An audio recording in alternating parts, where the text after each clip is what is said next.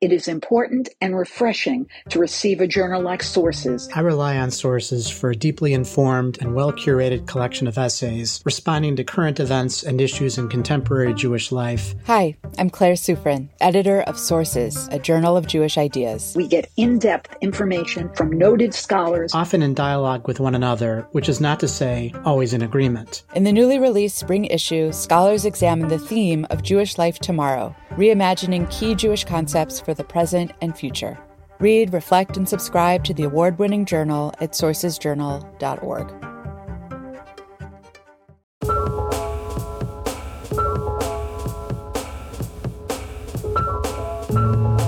Hi, everyone. Welcome to Identity Crisis, the show about news and ideas from the Shalom Hartman Institute. I'm Yehuda Kurtzer, and we're recording on Tuesday, March 8th, 2022. So my father was the United States ambassador for 7 years, stationed in the Middle East. Much of what he regularly spoke about in his hundreds of speaking engagements during those years in country was American foreign policy in the region. But part of the job was also to serve as a cultural ambassador for the American people to Israelis and Egyptians. I remember he used to give a talk regularly where he argued that to really understand America, you had to read and to understand the significance of two things, the Civil War and baseball. Both of them, to him, represented cultural phenomena of enormous historical importance and served both as anchors and metaphors for America's narrative about itself. In my own work, I often find that the Jewish questions that American Jews ask about ourselves and our commitments feel awfully parochial. We debate questions of Jewish identity, often in reference to Jewishness as an abstract set of commitments in which America is just another diaspora, the incidental theater where we as diaspora Jews happen to be located, often failing to notice that who we are as American Jews is incredibly contingent on very particular aspects of the American experience, deeply rooted in American culture in ways that are probably hard to see because we're in that culture. To quote a joke that David Foster Wallace used to tell, there are these two young fish swimming along, and they happen to meet an older fish swimming the other way, who nods at them and says, "Morning, boys, how's the water?" And the two young fish swim on for a bit, and then eventually one of them looks at the other and goes, "What the hell is water?" So we engaged American Jews are much more likely to talk about religion and state or Judaism and democracy in reference to the state of Israel than we are in reference to America, which has been around longer, and engaging questions for Jews and others about what it means for our religious, communal, and political values to intersect and diverge, especially in this particular place, America. Maybe Zionism takes up too much of this space for American Jews, or maybe for some reason we've forgotten to notice or to take seriously the stakes of this important conversation for who we are as Americans and who we are as Jews in America. Here's one telling example which will pave the way for our conversation today. I remember a few years ago I was at the annual dinner for my kids' school, a modern Orthodox and religious Zionist day school in the New York area. They honored the alumni of the school. Many alumni of the school had gone off to serve in the army, by which I mean, of course, the Israeli army. There may have been an alumnus or two who had served in the American military, but that wasn't the plot point, and I'm not sure that that would have registered the same way as a successful outcome of the school's education. That's odd, I thought, or maybe not. Affiliated and involved Jews are in a strange spot with respect to the American military as an institution of American civic life and democracy. It's not our grandparents' epic of American Jewish history, with universal conscription as a tool for the induction of American Jews into the American story and as an instrument for social mobility.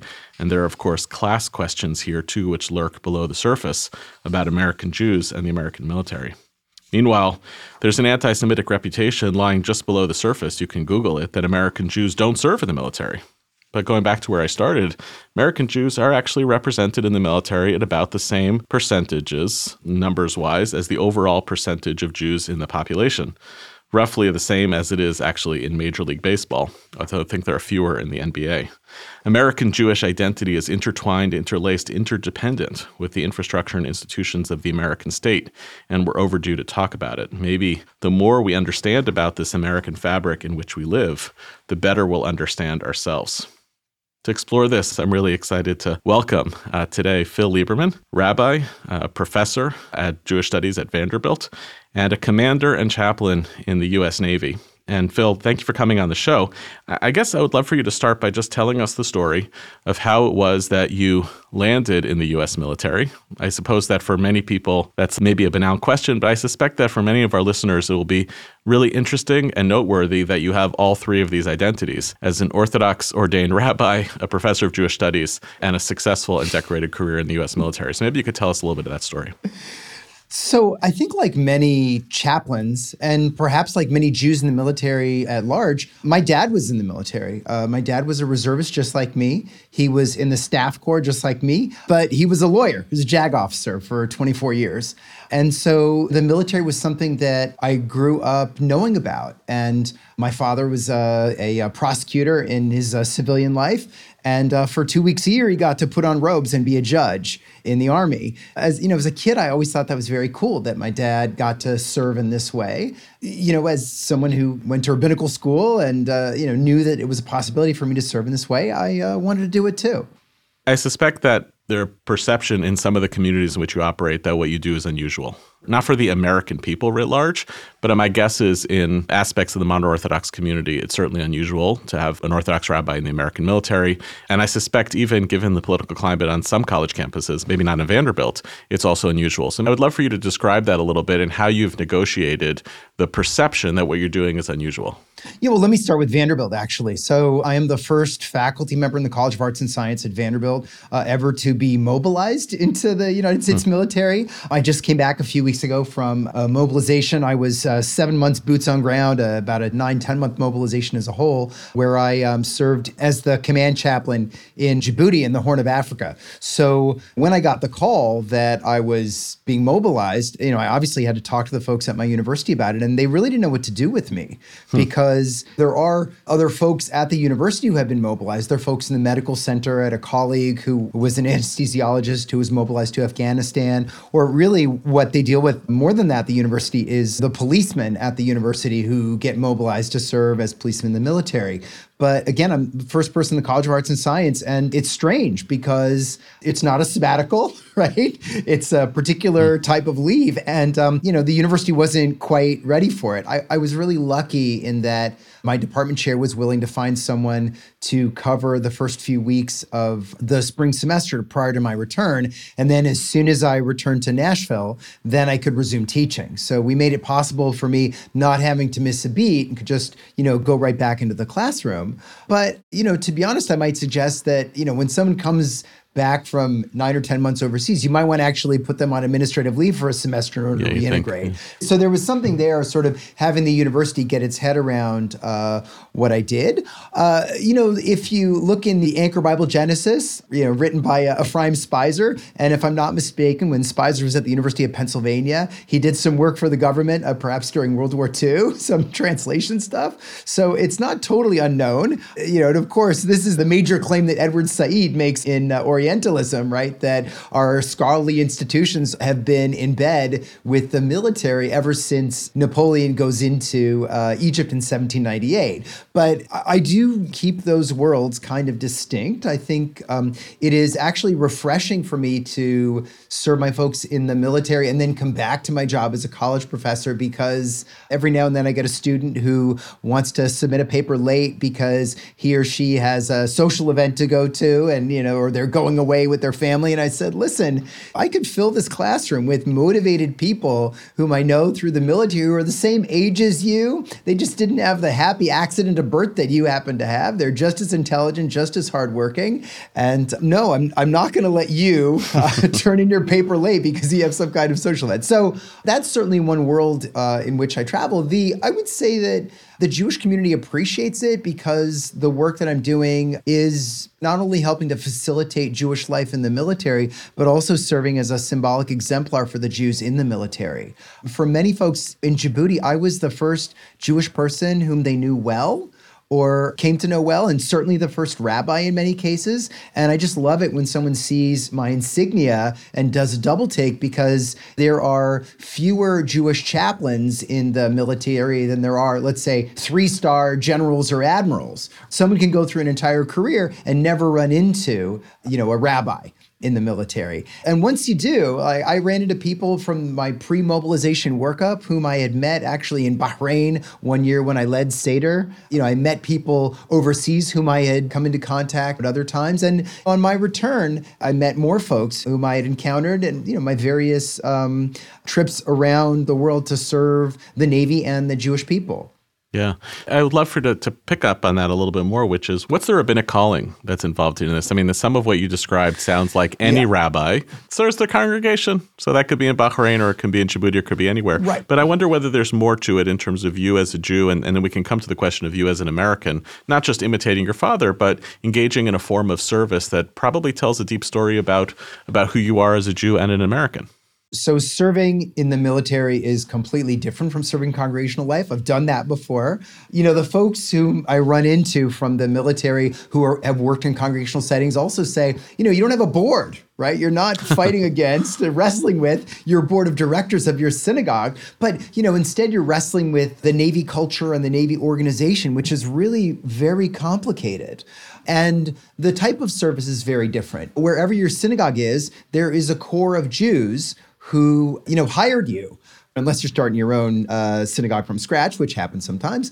But when I went to Djibouti, there wasn't an existing Jewish community. I had to do what I could to create it. And you always have to understand that you might not succeed in creating a big Jewish community. It might be one or two folks here or there. And at a place like Camp Lemonnier in Djibouti, where I was, you had 4,000 or 5,000 people. And if the Navy is indeed 1% Jewish, that might mean 40 or 50 Jews all told.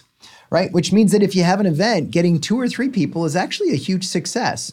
But not only that, if you're the rabbi of a synagogue out in town, you might expect 1 or 2 people who are not Jewish, but Jewish curious to come in. In the military, I would say that when you have a Jewish event, when we had an ice cream social in our sukkah at Camp Lemonnier, there might not have been another Jew in the entire event. And that's okay. It was a great opportunity for folks to learn about what Jewish life is. So a lot of that goes on. The other thing that happens is that as a rabbi in the military, sometimes folks open up to me in a way that they wouldn't open up to their own clergy, because they don't expect me to judge them in the way that their own clergy would. So the service to the Jewish people is different. Some of it's direct, right? Some of it is, I got a Master at Arms First Class Jake Feldman, who's a New York City cop, right? And I can give him a mezuzah to put on his room in the barracks, right? So some of it's that kind of direct stuff, or having lunch every Shabbat morning with Lieutenant Commander Phil Rothberg, who was, as they said when he left, Africa's okayest hand surgeon. But, so sometimes it's that kind of direct stuff. Sometimes it's interfaith teaching. I made sure that we had regular classes with the other folks on my team. We did one on death and salvation in different religious traditions. We also just did a general introduction to world religions. And sometimes the service to the Jewish people piece is, as I said, providing a positive image of who the Jews are to people who might be totally unfamiliar. Yeah, it's interesting. From what I've read, and you'll play this out more for us, it strikes me that the chaplaincy work, there's like a different lane of people coming from different faiths, but you're not there purely to minister to the Jews. Like that would be like the Chabad equivalent, right? You're there to serve as a chaplain to members of the armed forces for all of their pastoral and educational needs. And obviously Jews are getting Jewish services, but it seems like a shared universal mission. Right. 100% right. So according to the sort of naval doctrine, we have 4 areas of professional naval chaplaincy. One of those is to provide for your own people, and another of those is to facilitate for other groups. So when folks came to us and they identified as Church of Latter-day Saints, right, I wanted to make it possible for them to have services. So we find a lay leader, or we otherwise try to facilitate. We can take them out in town, right? There's a lot that we can do, but that extends not just to what we think of as religious services, but also to counseling, because one of those other core competencies is caring for all. You alluded to this before in reference to the university, where there's a real gap. If they don't have a category for a faculty member to go spend time to be mobilized, then there's this unbelievable cultural gap between what we consider to be the kind of core institutions of American life and this other core institution of American life. We don't have a category for it. That feels to me like it's a story that's unfolded over a very different period of time. Obviously, there's a whole saga of the question of American military recruiting on college campuses, but it also feels like a bigger metaphor metaphor for the gap between how most Americans, and certainly most American Jews, relate to the military as something that's just far away from them, disconnected from their lives and for their families. And I'd love for you to unpack that a little bit, because I suspect that probably creates some resentment by members of the armed forces about this role that American military are serving. And I would love to figure out how to close that gap a little bit. I think that's probably a kind of a mutual resentment, right? That is to say that I think there's just a total lack of understanding of what it is that folks in the military are doing among faculty at American college campuses and probably among their administrations as well. And so the university just had to sort of figure me out. You actually said something very interesting at the beginning that alluded to kind of class differentials, suggesting that the military was at one point a kind of a route for social mobility. I think that that's changed somewhat, right? That is to say, in some parts of the military, for sure, it's perceived as an opportunity to have a steady job, maybe to learn some skills, to sort of expand those skills into one's civilian life when one leaves the military and so on. But a lot of the folks that I encountered at Camp Lemonnier in Djibouti actually are paid more in their civilian jobs and have better opportunities on the outside than they did at Camp Lemonnier, which makes one wonder what the heck they're doing in the Horn of Africa, feeling as though a hairdryer is blowing on them every time they leave their office. And, the answer is, I think, that they're committed to serving their country. So it's one thing that really struck me from my time overseas, that as difficult as it was for me to be away from my family, some of the other folks that I was working with had been on their second, third, fourth, fifth, and more mobilizations. So they had a civilian life, and, they have a kind of a parallel military career, and they keep taking these opportunities. Now, the police force and government service, right, understand easily how to fit into the military. The private sector does less so, and I would say the university system does even less so, because for most of what it is that is taught at the university, there isn't necessarily a kind of corresponding job in the military. So if you're a doctor, obviously there are. If you're a lawyer, obviously there are opportunities to serve. But if you're an English professor, again, Jewish studies professor, religion, or history, right? Obviously, these are things that folks in the military know and want to learn, but they're not part of the kind of core mission of the military a lot of the time. So there aren't that many opportunities, even if there was the inkling and the desire on the part of university faculty to serve in that way.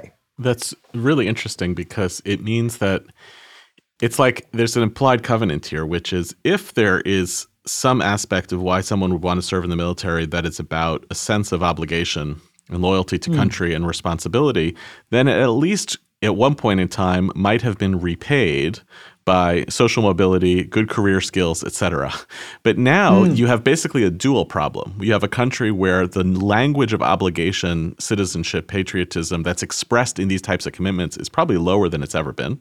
Like, why would I do that, right? It's not even complemented by the fact that, like, well, this will probably be good for your career. And that seems to me like a dual problem. And I really do wonder for American Jews in the long run, if we don't have robust forms of expression for how we express our patriotism and our loyalty and our gratitude to America, it feels like a real rupture of the covenant between Judaism and Americanness. I would say that for me, serving in the military is definitely a manifestation of a sense of obligation that I have to America, because Jews have it great here. I'm just happy that I'm able to serve in this way. And I'm happy that we have everything that we have in America. The safety and security and so on that we take for granted is something that, as a medieval historian in another part of my life, right, the Jews didn't always have.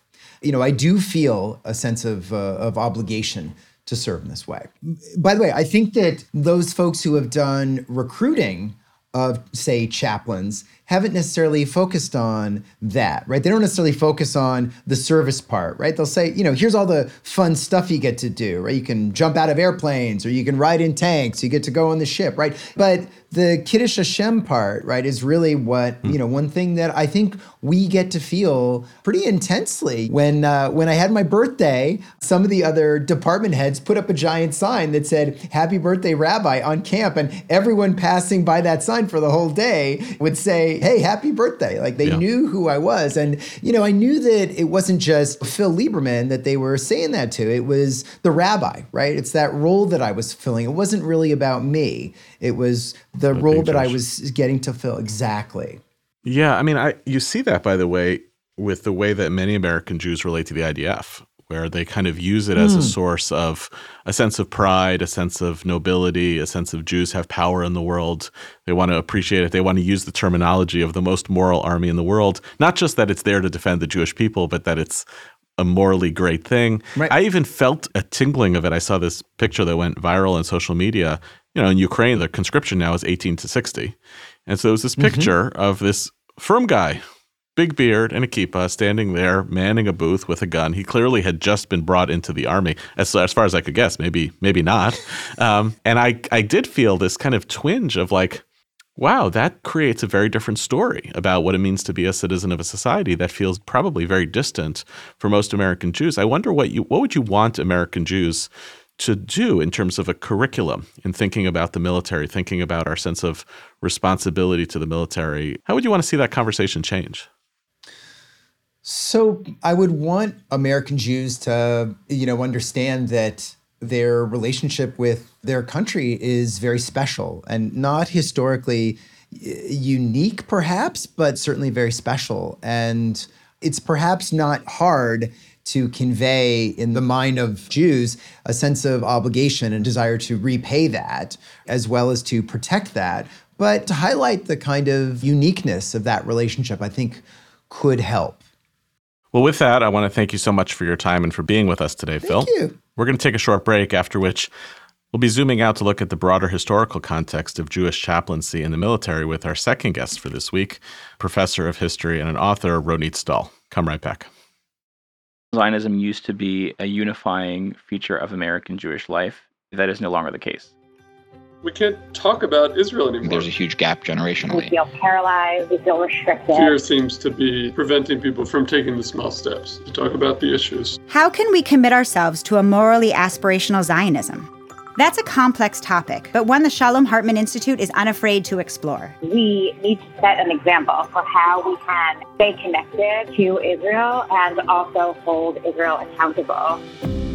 After a 2-year hiatus, Hartman is opening the doors of our campus in Israel for the Community Leadership Program, an intensive week of Jewish ideas, deep text learning, and critical discourse on the issues that matter in our Jewish communities today. You get to be in Jerusalem with amazing faculty who are bursting with fresh ideas that they want to share with Jewish leaders. Join lay leaders from around the world in Jerusalem, June 22nd through 29th. Register at shalomhartman.org/summer leadership.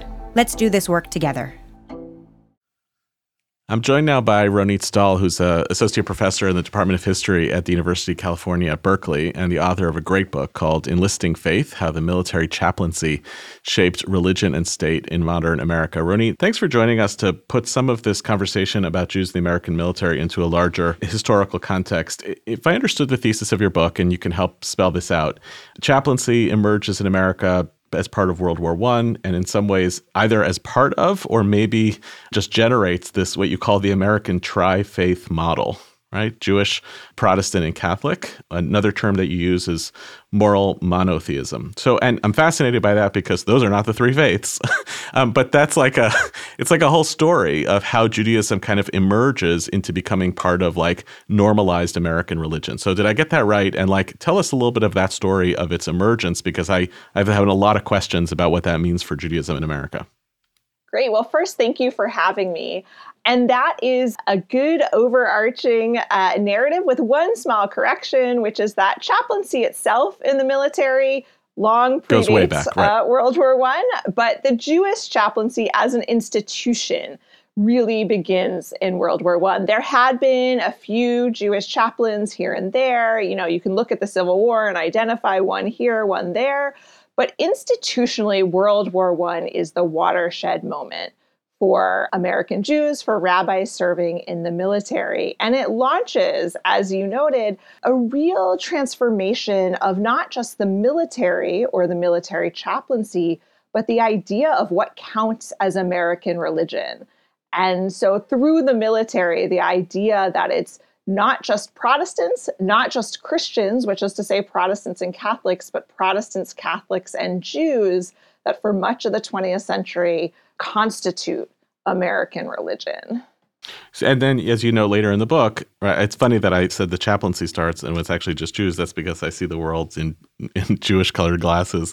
As you point out later in the book, there are a whole bunch of other faiths that have a hard time cracking that code. So what is it in particular about Jewishness, especially given like the history of Jews everywhere else in the world? We were certainly not the first through the gate in terms of being a like legitimated minority faith community. So what is it about Jewishness that can kind of break through and become part of that trinity of these other two expressions of Christianity that becomes harder for other faiths to do? Part of it is really the World War I moment in which, first of all, there's a draft. And so that means you're getting all sorts of Americans from all sorts of spaces who, are obligated to serve. And one aspect of the World War I draft is that men, and it's men who are drafted, they are assigned to units that tend to draw from the same geographic spaces. So part of what happens, and this is different in later wars, but in World War I, you get high concentrations of Jews in places like Philadelphia or New York, New Jersey. There are new Army and Navy installations, and there are lots of Jews there because that's where Jews live. So you get a twofold effort, one by Jews and by the Jewish community. And there is advocacy both within the Jewish community as well as through Jewish legislators in Congress to press the military to open the chaplaincy to Jews. It's not that it was exactly closed off. There was no prohibition per se on Jews serving as military chaplains, but there was concern since that, they're a minority religion, as you pointed out. Who exactly would they be serving? The mandate of chaplains is to serve everyone in a unit. Is the rabbi going to serve the Protestants too, is sort of a question. At the same time, though, you have chaplains assigned to these places, right? They're at the Philadelphia Navy Yard or at Camp Upton, New York, and they're like, wait a second, we need help serving Jews, right? The Protestant or Catholic chaplain realizes that they have a lot of Jews in their units and they need to be served. So there's also internal pressure from existing chaplains saying, we need some assistance here. So it's really the convergence of internal and external factors that elevates the place of Jews in the military. And to be clear, it's not just Jews. There's an act of Congress that really opens the chaplaincy, and Jews are one of the groups. It's also to Latter-day Saints, to Christian Scientists, to other groups. But all the other groups get folded into that vast category of Protestant. Jews stand separately, and there is a recognition that rabbis are not the same as ministers and priests. Jewish needs are not the same as Protestants and Catholics in terms of religious observance. So there is then this creation of these three groups, these broad groupings, because the military is interested in management that works. And for them, management that works, that sort of effectiveness is about big categories they can work with. There's constant fears that come up about is every little group, as you said, there's a lot of minority religions. Jews are not the only group, but Jews are sort of a manageable minority group. They're identifiable. And what the Jewish community does through the Jewish Welfare Board is exhibit a willingness to work together to kind of not erase, but ignore denominational distinctions in its work with the military so that they could be treated as a single group by the U.S. military. Right. And that denominational difference will become relevant much later in our history, in more recent years. I want to ask you, I guess, an unfair question as a historian, which is, it feels to me that what you've laid out is emblematic of a deep trade that American Jews are basically making, which is that I've always understood as a layperson on this story that the military is a powerful vehicle for American Jewish social acceptance, social mobility, integration into the American story, by and large, a good story. There are also trade-offs. There's a bartering taking place. And even in the framing of Jewishness becomes equivalent to Protestantism and Catholicism in America, there's something that was a trade. It's accepting the language and the category of American Christianity in order to be not that and accepted, And then you're effectively like another denomination of Protestantism for all of the limitations that comes with that. You know, you say elsewhere in the book that like, and I think you alluded to this now, that a large part of the chaplain is to be social workers and that they're teaching citizenship and character. And there too, okay, when Jewishness becomes tantamount to citizenship and character, it is a universalizing ethos of Jewishness. And I would love for you to talk a little bit about the trade-offs, what we gain and what we lose in a story of kind of ascendancy into this American story, and what might have been bartered along the way in that process. This is actually kind of a fun question. It is a little bit of a tricky question for a historian, but it is a fun one.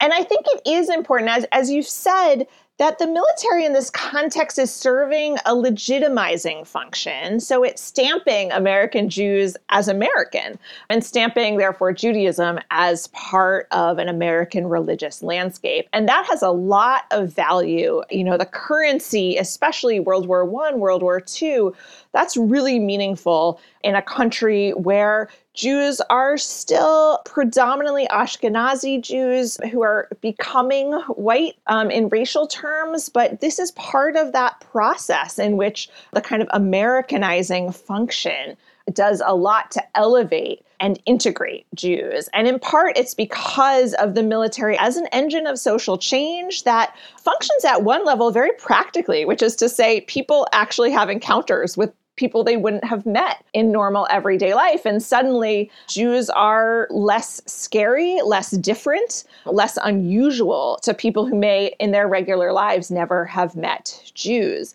But as you say, it's not sort of an all good process. And there are certainly the feelings of individual soldiers or the feelings of families, the feelings of the rabbis who serve as chaplains, some of whom see this as an incredible opportunity to be part of this kind of grand American institution, and others who see it quite differently and have real concerns about losing perhaps some particularity, but also even on a level of religion, even if we think of in this space Judaism as this other American religion, there is a way in which, you know, the military doesn't quite get a lot of Jewish ritual. There are a lot of concerns, durable concerns over things like kashrut. There are certainly trade-offs made about Shabbat and holiday observance. And that's at kind of the gritty level of, right, someone's everyday experience where they may see trade-offs there. But, you know, there is also a question, I think, of, you know, the ways in which the American Jewish community can sometimes sit uncomfortably alongside other religious groups because it's a religion, but it's not just a religion. But in this space, it's expected to act like a religion and specifically to act like Christian religions where, for example, there's a lot more emphasis on belief than necessarily on behaviors or rituals or communities. And so you can be a Jew in the US military and not have a minyan anywhere nearby, or you could be a Jew in the US military who's not observant at home necessarily in religious ways, but still feels connected to Jewish community or Jewish peoplehood, but that's not a type of Jewishness that's necessarily understood as how one is Jewish in the military. Yeah, and I would say by extension to the larger American project of like my Jewishness can fit into categories that domesticate my belonging into a bunch of American contexts, but that my performance of that Jewishness winds up looking like something really quite different. But that's, I think, for another time. I guess, you know, one of the more poignant pieces in the book is when you talk about this ambivalent moment right after the Second World War in the DP camps, when chaplains are caught between the responsibilities that they might feel that they have towards survivors to help their families, to help find their families, like, and that's the ultimate test of like loyalty to the Jewish people. What do you need right now? Versus the responsibility to basically serve an American military institution in the midst of an occupation in Europe. And I would suspect that the soldiers' needs and the needs of the survivors in the DP camps are conflicted. So maybe you could talk a little bit about that. How much of that serves as an inflection point on this, or maybe it's just an anomaly in this story of an American project and a Jewish project? You know, I think it's both an inflection point and an anomaly, and I'll explain what I mean by that. I do think it's anomalous in the sense that there's really no other clear moment where American Jewish military chaplains face quite the same set of sort of stark differences potentially in their goals or mission. And at the same time, there's a real effort to integrate these goals and mission, to not see them or have them perceived at least as so distinct. And we see this in several different ways. One is simply that Jewish chaplains in DP camps can often communicate with displaced persons, with survivors, in ways that other military officials cannot, in part because of spoken Yiddish, for example, but also because there are ways of relating that other military officials, even other chaplains, just don't have. And someone like David Eichhorn, who says to survivors, I come to you as an American Jew, right? And I come to you in both of these roles as an American, as a liberator, but also as a Jew and as a rabbi. I think these are moments that are incredibly meaningful to the chaplains who serve. And so as much as there's sometimes tension in who are they serving in that moment, there's also, I think, an extraordinary amount of meaning and of pride. And for some of these chaplains, it's in many ways a difficult circumstance, but it's also one that is transformative for them, right? This really gives the substance of what it means for them to be a rabbi and a chaplain. But as you're saying, of course, the military doesn't always see their commitment in DP camps or to survivors in quite the same ways. I mean, one of the lighter sides of this is also the ways in which the chaplains know how to navigate the military bureaucracy and can kind of operate a little bit rogue at times in terms of reconnecting families, smuggling materials, and it's because they have connections in multiple spaces. So in some ways, again, this is anomalous because there's really not a moment where the chaplains themselves are faced on the ground with the sort of decision point of who's my commitment to, who am I serving. But it does, I think, represent an inflection point in the sense of what will come in the 1960s around the Vietnam War and struggling over what is the commitment to. I mean, this is a struggle that is not limited to American Jews during the Vietnam War. But one thing that comes up in the seminaries, and especially in the Reform movement, which has really the strongest commitment to the military chaplaincy at the time, despite being also the most anti-war movement, is one thing that comes up in the seminary. And there's, again, all these World War II chaplains who then have roles in the seminary and roles in the CCAR. You know, by 20 years later, they're like the heads in many ways of much of the Reform movement, is they feel incredibly conflicted when new rabbinical students and new rabbis don't want to serve in the military because they view this as sort of letting down both Jews and Americans. And they often frame it as, you know, they'll ask questions like, well, you say you're anti-war, you're anti the Vietnam War, but would you be anti-war if this were about Israel? And so we can see there this moment where the Jewish community is internally wrestling with what does it mean to be Jewish in the United States? What does it mean to make a commitment to the military as Jews? And does it matter what government, what war, what people chaplains are serving? So you mentioned Israel, and I would love for you to stay on that for a second. I'm wondering, to what extent does the emergence of the IDF on the global stage and as a kind of visible option for not only Jews, but for other Americans to look at Jews in military service, what does that do to the kind of self-consciousness of American Jewish servicemen and women? What does it do to the culture of the military? I could see it both being a kind of positive asset. Look, Jews are just like everybody else. They have an army. But I could also see it introducing some of the variables of like the relationship of faith to empire become quite different when it's in the calculus of a nation state versus for American Jews. So in what ways could we see that have an impact on how Jews experience the American military here?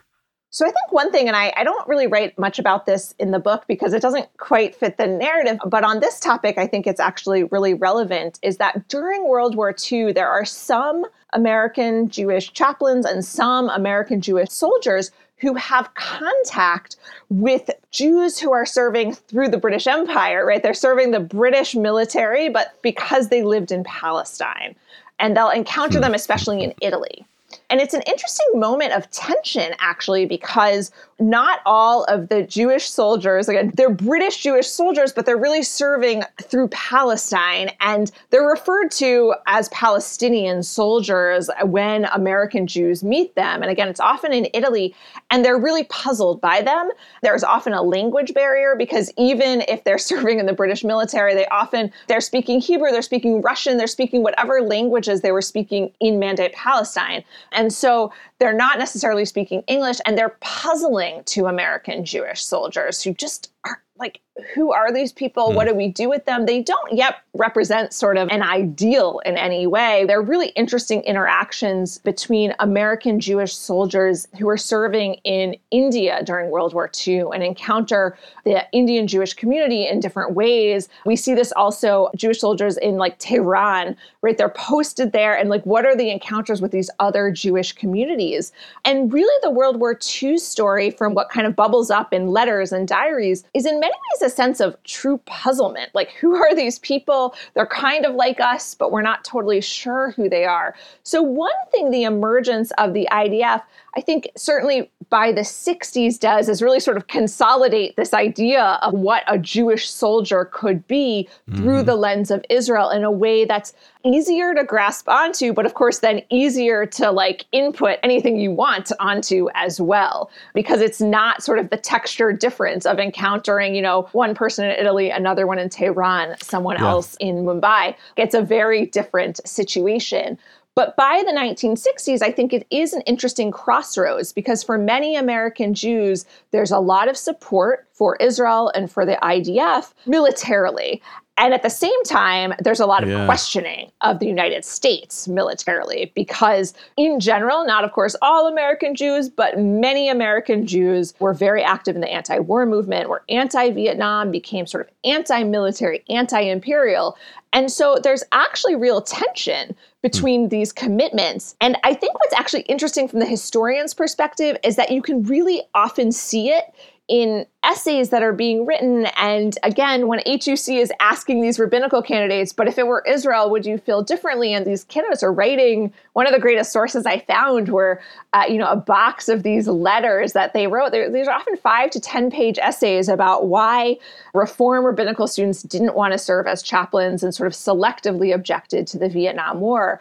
And so you do really see a lot of friction about what does it mean to be a Jew, to be an American Jew, and to be affiliated in any way with the military, and this hinge point kind of over, but which military and what's deemed acceptable or unacceptable. And I think that will actually continue to reverberate, in which there becomes often a glorification of the IDF in Jewish communal circles alongside of a vilification of the U.S. military. Oh my goodness, Ronit, that is so interesting. Wow. I mean, first of all, I know you're writing about something else, but you've already flagged 2 books that I think you should write. One is about just a history of the Jews in the military. I mean, all of the examples that you gave, India, elsewhere. And the place to start, by the way, is Philo of Alexandria's nephew is Tiberius Julius Alexander, who then is one of the leading generals in the conquest of Jerusalem and the destruction of the temple. So like, talk about Jewish pride, right? So that's like one of the oldest examples to that effect. But that's super interesting. And then this whole story of, that's so amazing, of this intersection in the 60s between the rise of the IDF and a kind of skepticism about American military. So I guess we're a little bit of the heirs of that, right, today. And I'd ask, just as a last question, like, it does feel as though there is a pretty significant ambivalence or maybe ignorance of the place of the military as kind of an American civic institution and as a site of American civic obligation in many sectors of the organized Jewish community. Like, I happen to know where the JWB sits in the organized Jewish communal map, but that's only because one time I was at the JCCA, Jewish Community Centers of America conference, which is where they're located. But I would guess that many involved and educated Jews would have no idea where that's located, wouldn't see it as part of the social class fabric that they're connected to. And so I'm wondering whether you think that that just is a kind of one-way street in terms of where American Jews are heading, or whether you think there's any future down the line of a kind of reacquaintance, given how important this story was for American Jews throughout the 20th century, of a kind of, besides reading your book, a kind of reacquaintance by American Jews with the centrality of the military to our own collective thriving? I think, first of all, that few American Jews today would even know what the JWB meant. And that is a marked difference from really 1917 to really, I think, the 1970s, maybe the 1980s even, where at least people could have said, oh, the JWB, the Jewish Welfare Board, and that has a role. And certainly, World War I, World War II, even through Vietnam, American Jews would have had some passing familiarity with the JWB as an organization. So I think you're absolutely right that we see a really different landscape today. And part of that, I think, to be clear, is not just about the American Jewish community, but is about the end of the draft. Because, the JWB emerges with the draft and emerges at a time, therefore, where almost every American Jewish family is going to have some contact with the U.S. military. It doesn't mean every single family has someone who serves, but, over time, in that kind of middle 50 years of the 20th century, most people, because most Americans have someone in their family that serves, they're connected in some way to the U.S. military. So the end of the draft and the turn to an all-volunteer force really shifts the terrain of the military as an institution. And what you start to see is a bifurcation within the military of sort of career military people who may have long family histories or not, but, the military is their career. And then you have people who enlist because it's their opportunity. I mean, the military remains still, an important engine of social mobility in the United States. But because American Jews on the whole are a relatively well-off and well-educated group, they tend not to enlist in the U.S. military. And there's less of sort of a family history of military as a career for most American Jews. So I do think that the shift in the American Jewish understanding of the military and of the JWB is in many ways about larger shifts in American society relative to the military and military-civilian relationships. I don't see that changing immediately. As a historian, we love contingency. And so you just never know what might shift or what might change.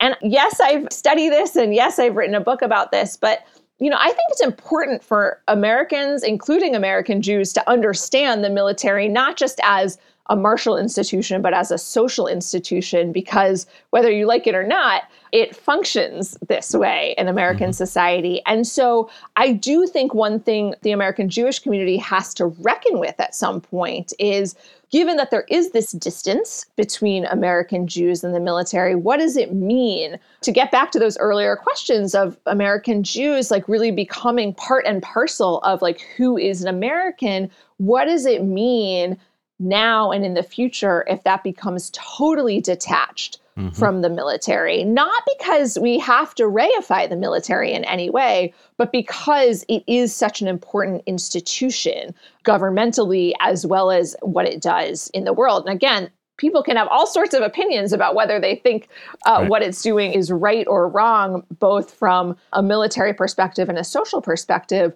But the bottom line is that it remains a significant institution of American society. So where do American Jews fit if they're not a significant part of that infrastructure? Right, and arguably a religious institution of American society as well.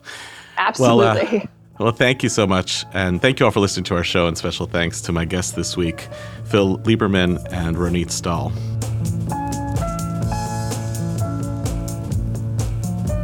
Identity Crisis is a product of the Shalom Hartman Institute.